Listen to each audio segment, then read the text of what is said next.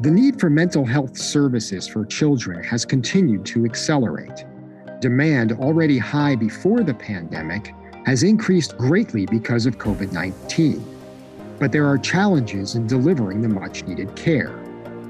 Today, we speak with Dr. Vera Foyer, AVP for School Mental Health, about those challenges and about how Northwell has partnered with school districts to help with mental health access. This is 20-Minute Health Talk. I'm David Reich Hale. Dr. Foyer, thanks for joining us. Thank you for having me today. Over the last 2 years, we've seen major impacts with children when it comes to the pandemic. Where are we today? What is the situation for kids right now? So the pandemic certainly has impacted on youth mental health in various ways, and that has started in the very beginning of the pandemic, like you mentioned. And so we are seeing that far-reaching impact of the pandemic as we navigate the ongoing turns, including the current surge, which we are once again seeing that with schools being impacted, families being impacted by illness, by closures, by rearranging lives once again, certainly all of that does trickle down to the kids and their mental health.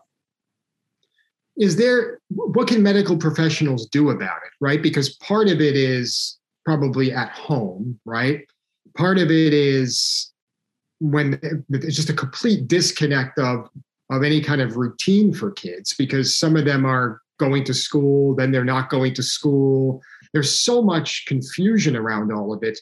What do you tell kids and how do you treat them in a situation like this?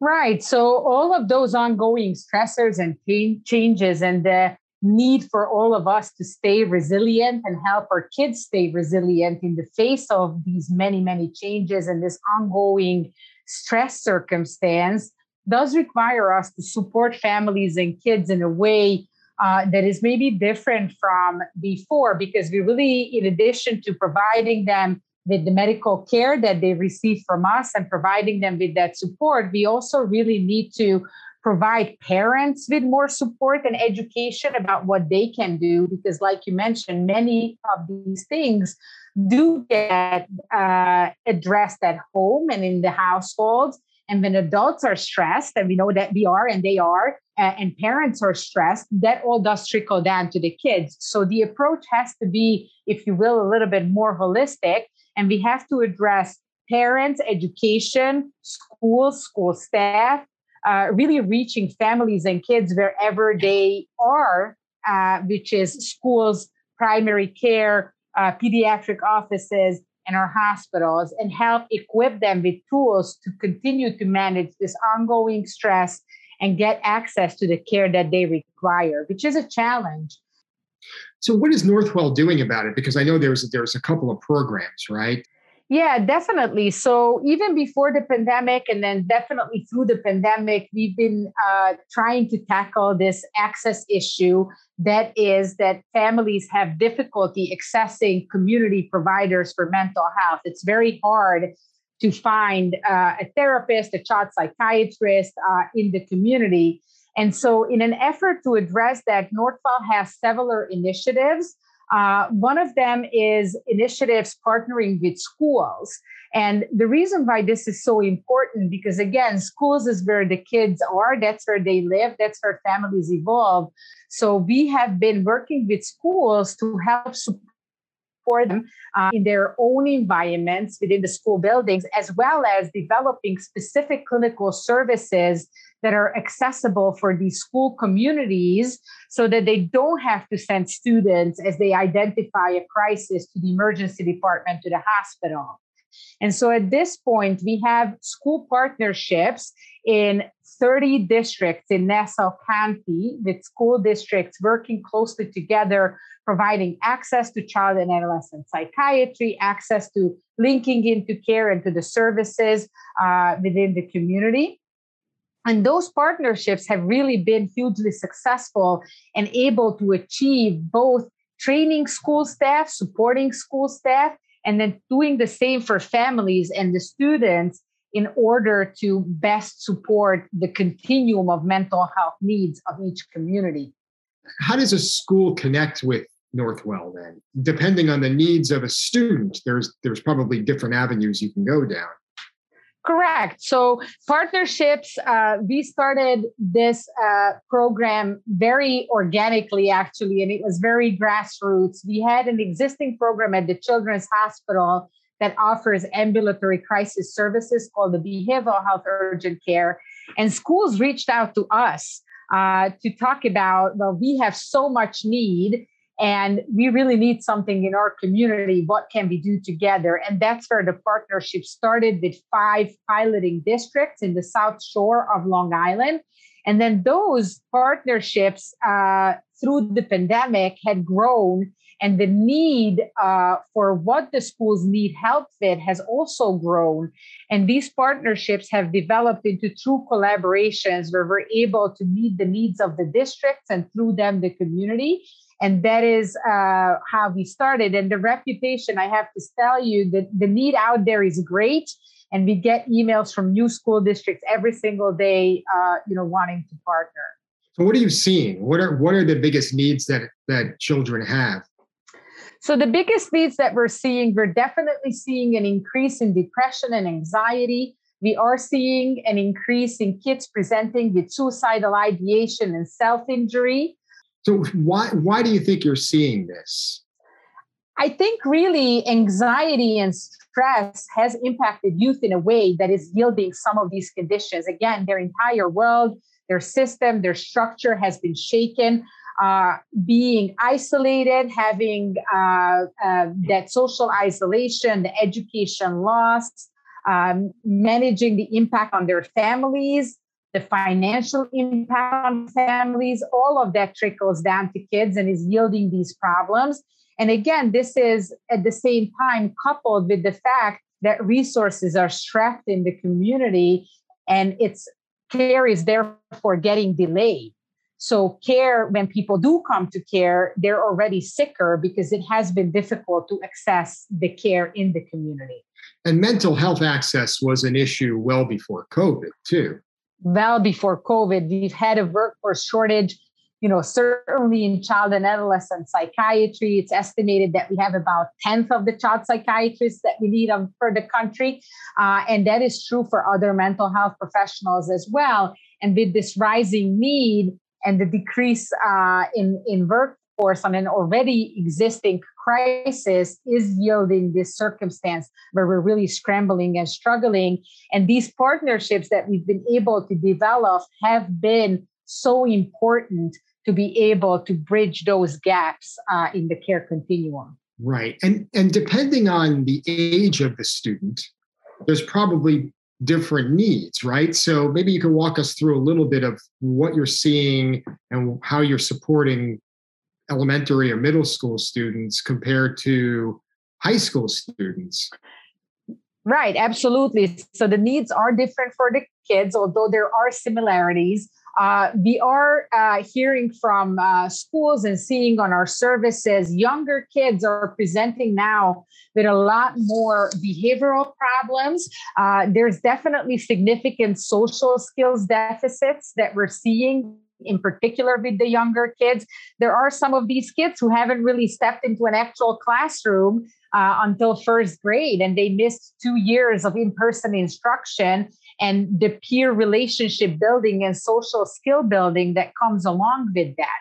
So we are seeing with younger kids more behavioral issues, more problems, and then sorting through whether those issues signify an existing pathology like ADHD or some sort of behavioral diagnosis, or they're purely a result of these developmental deficits that kids accrued in the last 2 years, is the task that we have to figure that out, to figure out what kind of treatment they need, because the approach and the treatment is quite different for each.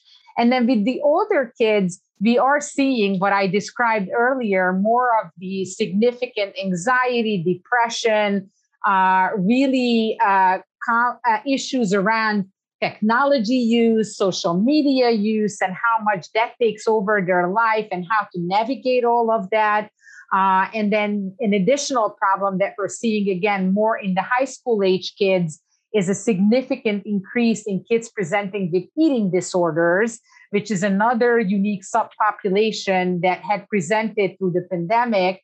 And the reason why we think that is because kids with eating disorders tend to have issues around control. And during the pandemic, we all lost all control over our lives. So we do think that is what's yielding some of the kids trying to gain back control in their life by controlling their eating and food intake. And we are seeing significant increases in that. How critical is timely access to care? And how do we deliver timely access to care? Yeah, absolutely. So it has been impacted again because of the things that we described earlier. And one silver lining, however, from the pandemic that applies to mental health and psychiatry is the ability to provide care via telemedicine.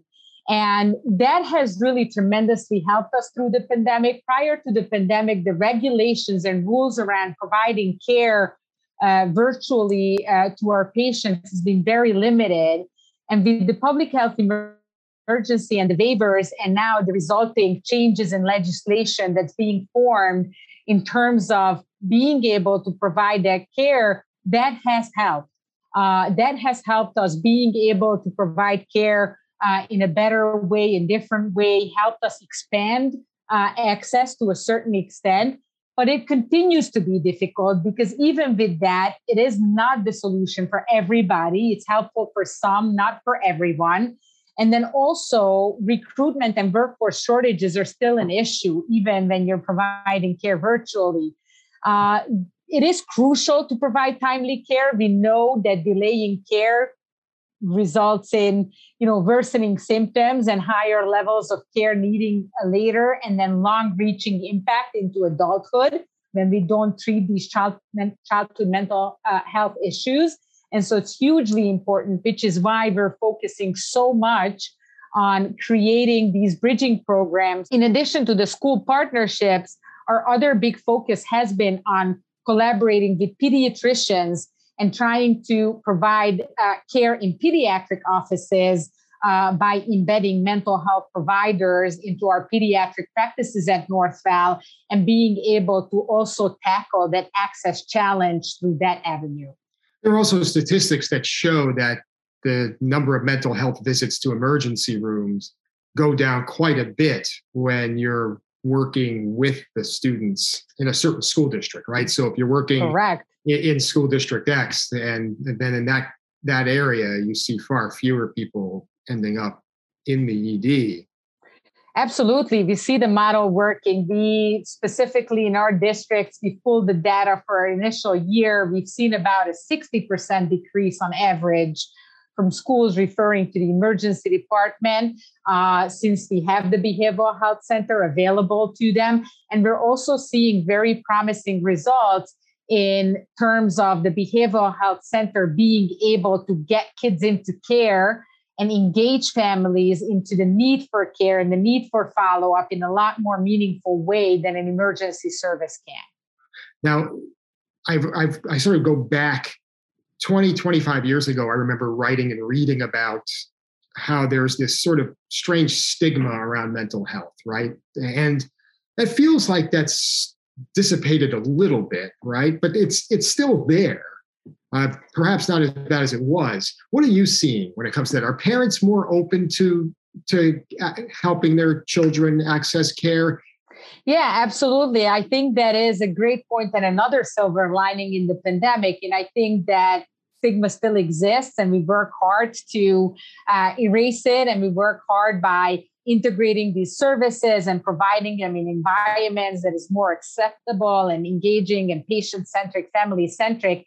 But we do see a shift. I do think that the pandemic has resulted in people recognizing the impact of stress and the need for mental health support for adults and kids. and destigmatizing reaching out for help. And certainly the hope is with the next generation, because we 100% see a shift in how young people approach their own mental health care and seeking help and support, verbalizing, talking about it, seeking out for help. And I do think that's not only a result of the pandemic, but also a result of, in New York State, we do have structured mental health curriculum mandated starting from an elementary age, and schools are doing a tremendous job of educating kids from a very young age and teaching them how to label emotions, how to manage them, how to stay resilient, and how to identify and when you need to reach out for help and what the resources are. Now, this pandemic is obviously a great challenge to parents as well. And how would you recommend they balance their kids' ability to go out and socialize and live a relatively normal life in the middle of all this? Right. Such a daily question for me as a parent. And I think for all of us, I do think that my advice is that parents need to be flexible and adaptable in reassessing the risk daily, because science is evolving in front of our eyes. What we know today is hopefully more than what we knew yesterday, and that's going to continue to be the case.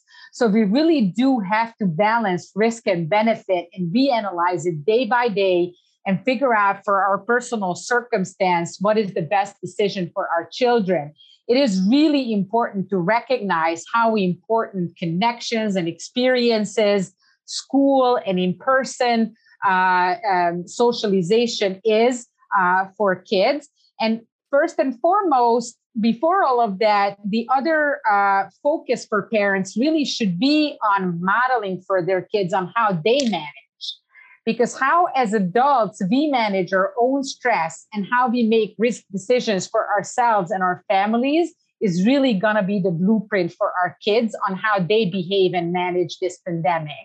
So I think, your own mask on first on the airplane, right, for air. Same as a parent, you got to manage your own stress and anxiety first and model its management to your kids. And I have 2 kids, and they're very different, which is probably a very common occurrence, right? And so I'm guessing that every parent has to look at their kids and sort of see how are they reacting? How are they behaving through this?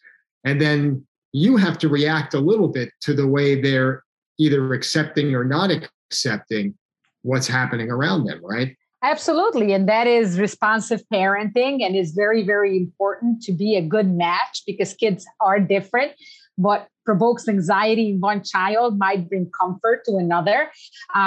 So really knowing your kids, responding to their needs, adjusting your approach, certainly very important. And really creating a space in your home where kids feel that they can bring their concerns to you, that they can openly discuss and talk about what is bothering them or what is upsetting to them, so that you can then respond to their needs. Will this generation have what could be sort of decades of issues tied to what they've experienced here?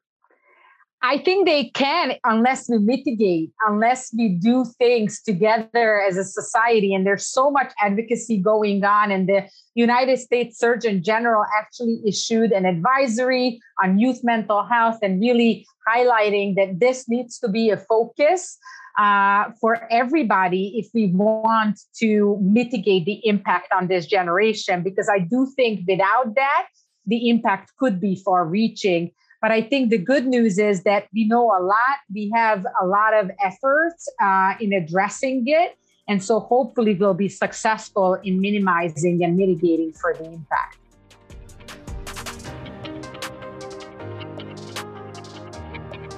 Get more expert insight from some of the leading voices in healthcare today. Subscribe to 20-Minute Health Talk on Podbean, Pandora, Spotify, iTunes, and wherever you get your podcasts.